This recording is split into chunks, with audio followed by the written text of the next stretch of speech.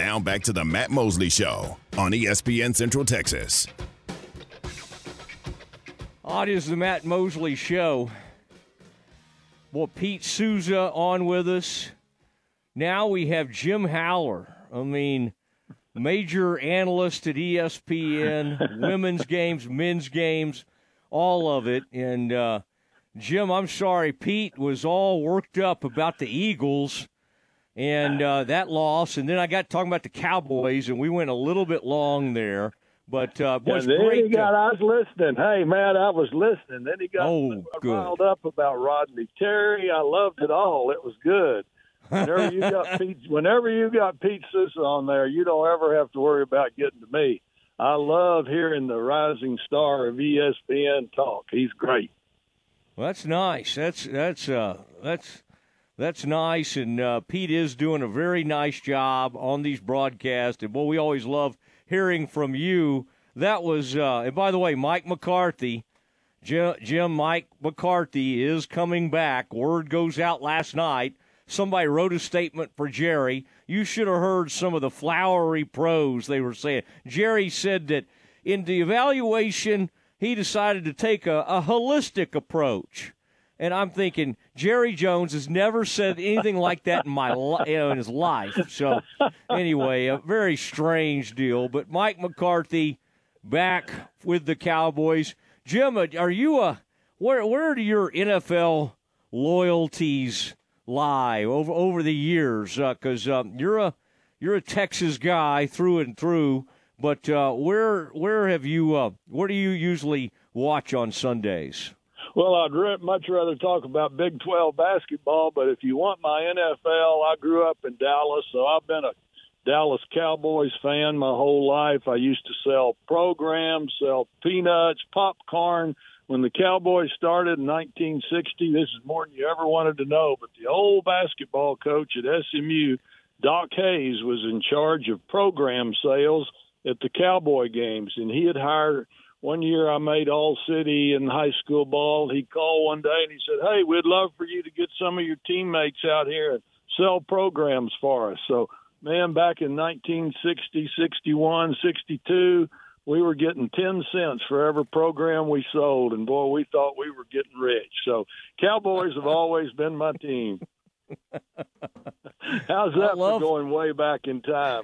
And, yes, I'm old. I was trying to think if Doc was coaching the Mustangs when they went to that fabled Final Four back in the day. Would that have been? Oh, yeah. He coached Jim Krebs and all those great players. Coached against Wilt Chamberlain. I used to ride my bicycle. I lived over by Inwood and Lover's Lane in that area. I used to ride my bicycle all the way over to the new Moody Coliseum and watch them practice. And oh yeah, but Doc Hayes was there a long time. How neat is that? Let's get to the current Big 12. We got lots to talk about. No, I mean I like all that, and I bet that was neat the first time you called a game at the renovated Moody, because having seen over the years the old Moody, and now they got a Moody Center in Austin. It is interesting how all that. How all these things have changed. Let me tell you, that old Moody Coliseum at SMU, I played high school ball in there. I played junior college ball in there. I coached junior college ball there. I coached major college ball there. I've been through Moody Coliseum at SMU for so many years, and they did a great job renovating that. And by the way, you and Pete were talking about the Fertitta Center at the University of Houston. That's the refurbished old Hofheinz Pavilion from back in the Guy Lewis days. So SMU, TCU, Houston, they all refurbished theirs. They didn't do like Baylor and Texas build new ones. Yeah, it would have been hard to downsize the Farrell Center, refurbish it. I don't know. Yeah. I'm not sure how we would have done that. I used to go to that old Moody and watch you coach against Run Sonny Run. Dave Peeler would have been shooting the ball for the Mustangs, and I was a little kid. One difference maker. We won in those days because I had a guy named Vinnie Johnson hitting winning baseline shots from the left baseline, facing back toward the campus. Oh, I remember those days perfectly. I mean, that was back in the days when back in the days when all the coaches were buddies. Man, Sonny and Alan and I used to play tennis together all the time. Yeah. It was a totally different era, unfortunately. Yeah, you had Teagle by then when I was a kid, and that was those were some fun games over there at Moody, and they used get to rolling pack Moody there. Coliseum. They used to have 9,000-10,000 in there for all those conference games. But anyway, different times. What did you think about talking to Jim Haller? That there's two losses I want to talk about. Baylor at Iowa State, the women the other day. Now that was tough. That was tough because the women's game, which you've grown to love, and you do a great job calling it. Every once in a while, there's one of those dominant players that emerges, right? And it's kind of like the old days. It's kind of back when nobody was used to like a 7-footer in men's basketball. Well, that Audie Crooks comes out there for Iowa State. She's a freshman. She's 6'3". She's got, her size. I don't even think the officials, as Nikki told me yesterday, the officials almost had a hard time knowing how to call the game because that's an uncommon. You see tall girls, you don't really see people that big, right? And so that was a tough loss, and they did everything they could. I know what Nikki was trying to do at the end with getting the 6'7" girl in there on her, Letty. That's tough, though, Jim, as you know, putting somebody completely cold and hadn't played a minute and saying, hey, go play the biggest defensive, stop of the entire game. I just was curious your thoughts because I thought it was such an inspired effort. They played so much better, but that was tough. Tough to lose it the way they did, especially with some questionable calls and Asia fouling out like she did. Well, it was a great game. I thought the Baylor women showed a lot of heart in that game after the disappointing effort at Kansas. But that Audie Crooks, Matt, you're on to something there. She is very, very tough to defend. Now, here's the shame about this, and the only part of this expanded Big 12 I do not like. We won't get to see how Baylor would adjust their defense to facing her for the second time. We don't play Baylor doesn't play Iowa State again this year. So I had the chance to talk to Tony Green today, and we were talking about the best way now to defend Audie Crooks. And certainly I hope they meet in the Big 12 tournament in March. But you're right, that young lady is something else, and I think it's going to be fun. That's a good young team, and they've got some really talent there. So they lost, I believe it was last night, but they're really good. And this Baylor team, what's going to be interesting to see how they come back in these two big home games Saturday and Monday against UCF and Kansas State. Kansas State, number 7 in the nation now. Yeah. That's going to be a big, big challenge with Aoka Lee, their 6'6" center. I'm always lobbying for more for Yaya. And by the way, I don't do it behind Nikki's back. When she's on with me, I lobby. And again, she's the one at practice. You did it for years. People would second guess you, I'm sure, but you were the one that saw them day to day, every single day.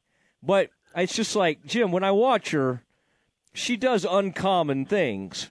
Not only is she fast and can shoot, but her passing is not what you're used to seeing in the women's game. Not that they haven't, Odyssey and others haven't been great passers. Nina, whoever you want to bring up, Dee, but she does stuff that you just don't see a lot in the women's game in terms of seeing stuff before it develops and just delivering the ball like she does. So again, I find myself just constantly wanting to see more of her, and then honestly being kind of frustrated when she doesn't play for almost an entire half in Ames. Because to me, she's a difference maker. Well, I've said on a telecast this year that you can count me as president of the Yaya Felder fan club. All right. How much I like her. Here's the thing about it. She is an energizer bunny when she goes in. But now, Matt, here's the deal.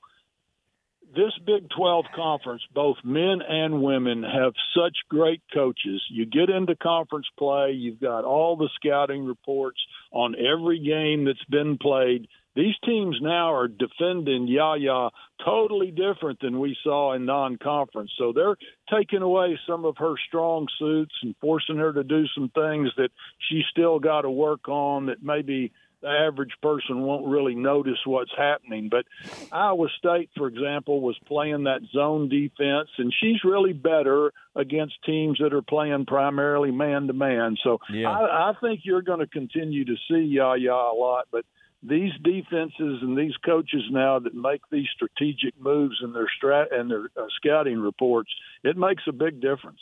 Yeah.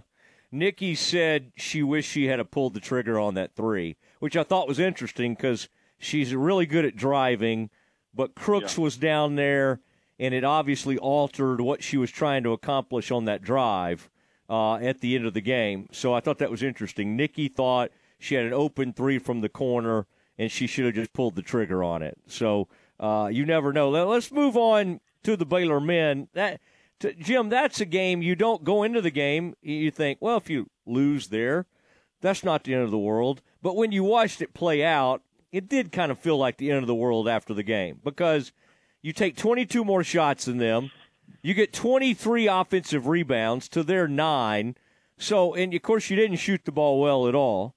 But I mean, there were so many. It just felt like both in regulation and overtime, you had the game. You're right there. The game's within your grasp, and both times they let it get away from them. Kind of for different reasons. But Jim, that to me, that's one you'll look back on, and maybe we'll move on with our lives, and maybe it won't be that big of a deal. But right now, it kind of feels like a big deal because you'd be 4-0, and quite honestly, you controlled that game, and to me. You outplayed them, even though you didn't shoot the ball worth the flip. Well, you're right, and the key to this thought is that if they had pulled that game out, they would be the only undefeated men's team in the Big 12 right now. So certainly that's a haunting thought. But here's the thing. When you go on the road, look at this time last week, University of Houston was number 2 in the nation. Then they go on the road and lose to 2 really lesser teams than K-State, lose 2 in a row. They'll adjust. They have to come back. But your wording is perfect, Matt. That was a winnable game Tuesday night for the Bears in Manhattan. Be up by 6 with a minute and a half to go, then being back up in overtime. But there were really, if you want to be honest about it, there were silly fouls, bad free throw shooting, some things that can really come back to haunt you. I never thought K-State would be able to beat Baylor with the number of turnovers they had. But the key to all this, it's over. You learn from it. You hope you don't have a shooting night like that again. But here's the key to my thinking. As good as Baylor is, they're so perimeter dependent.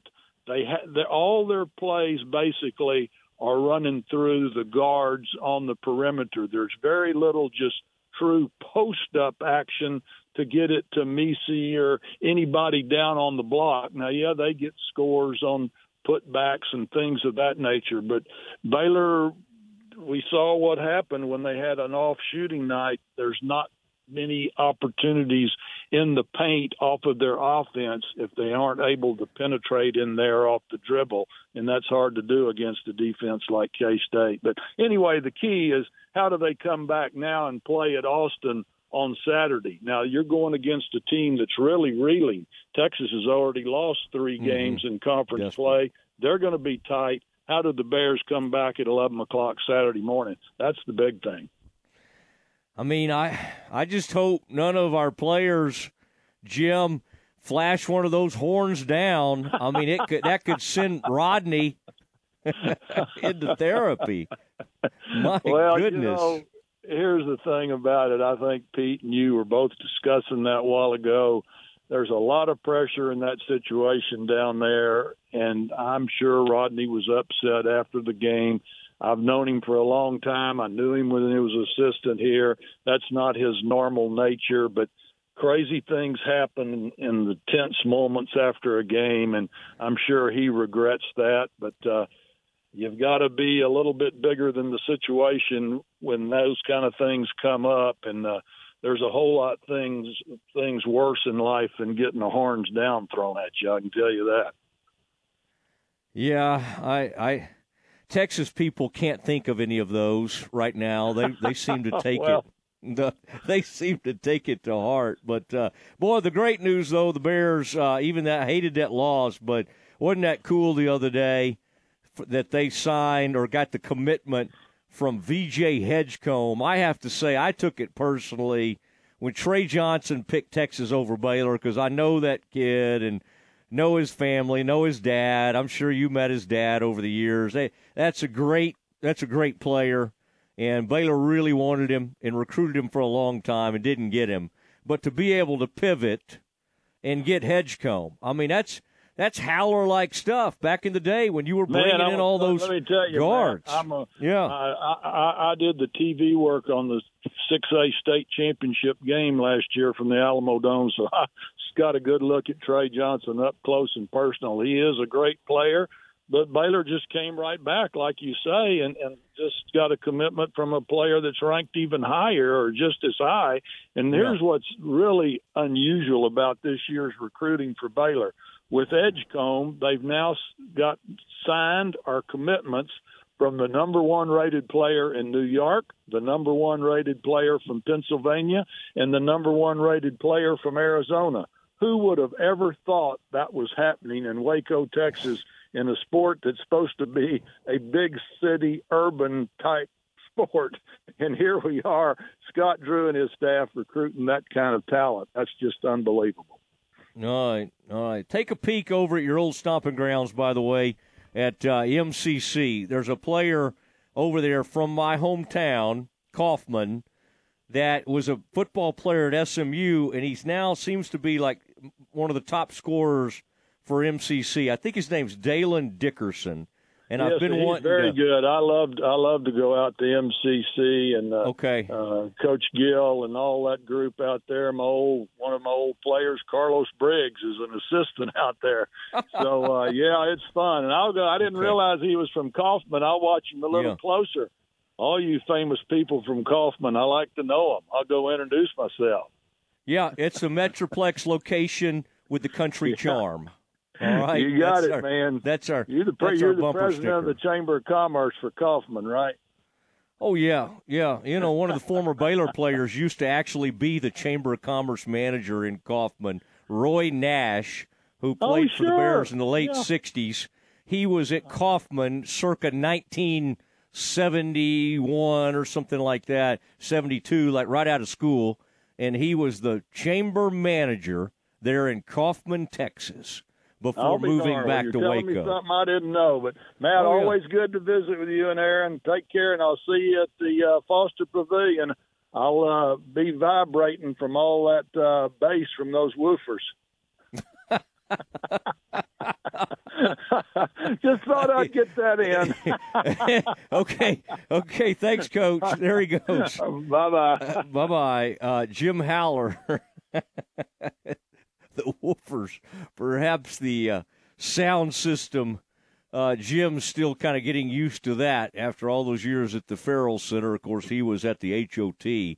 Not even sure we had a sound system over there. I think they just brought a boom box out there, and that's how they did it. All right, Aaron, we have reached, man, we've had some fun guests. Pete and Jim, back-to-back. My gosh, we may need to share some of that in the 5 o'clock hour. They were so good. Let's get into some Campus Confidential. Lots of stuff going on. And, Aaron, I saw where people are thinking Kirby Smart was up to something. Did Kirby know something about Nick Saban? Campus Confidential is next. Baylor women's basketball on 104.9 FM with Derek Smith and Lori Fogelman. The Baylor women back in action Saturday in Foster Pavilion hosting UCF in Big 12 play. 1:30 for the countdown to tip-off. 2 p.m. tip-off Saturday on 104.9 FM. Tune into Baylor women's basketball on 104.9 FM.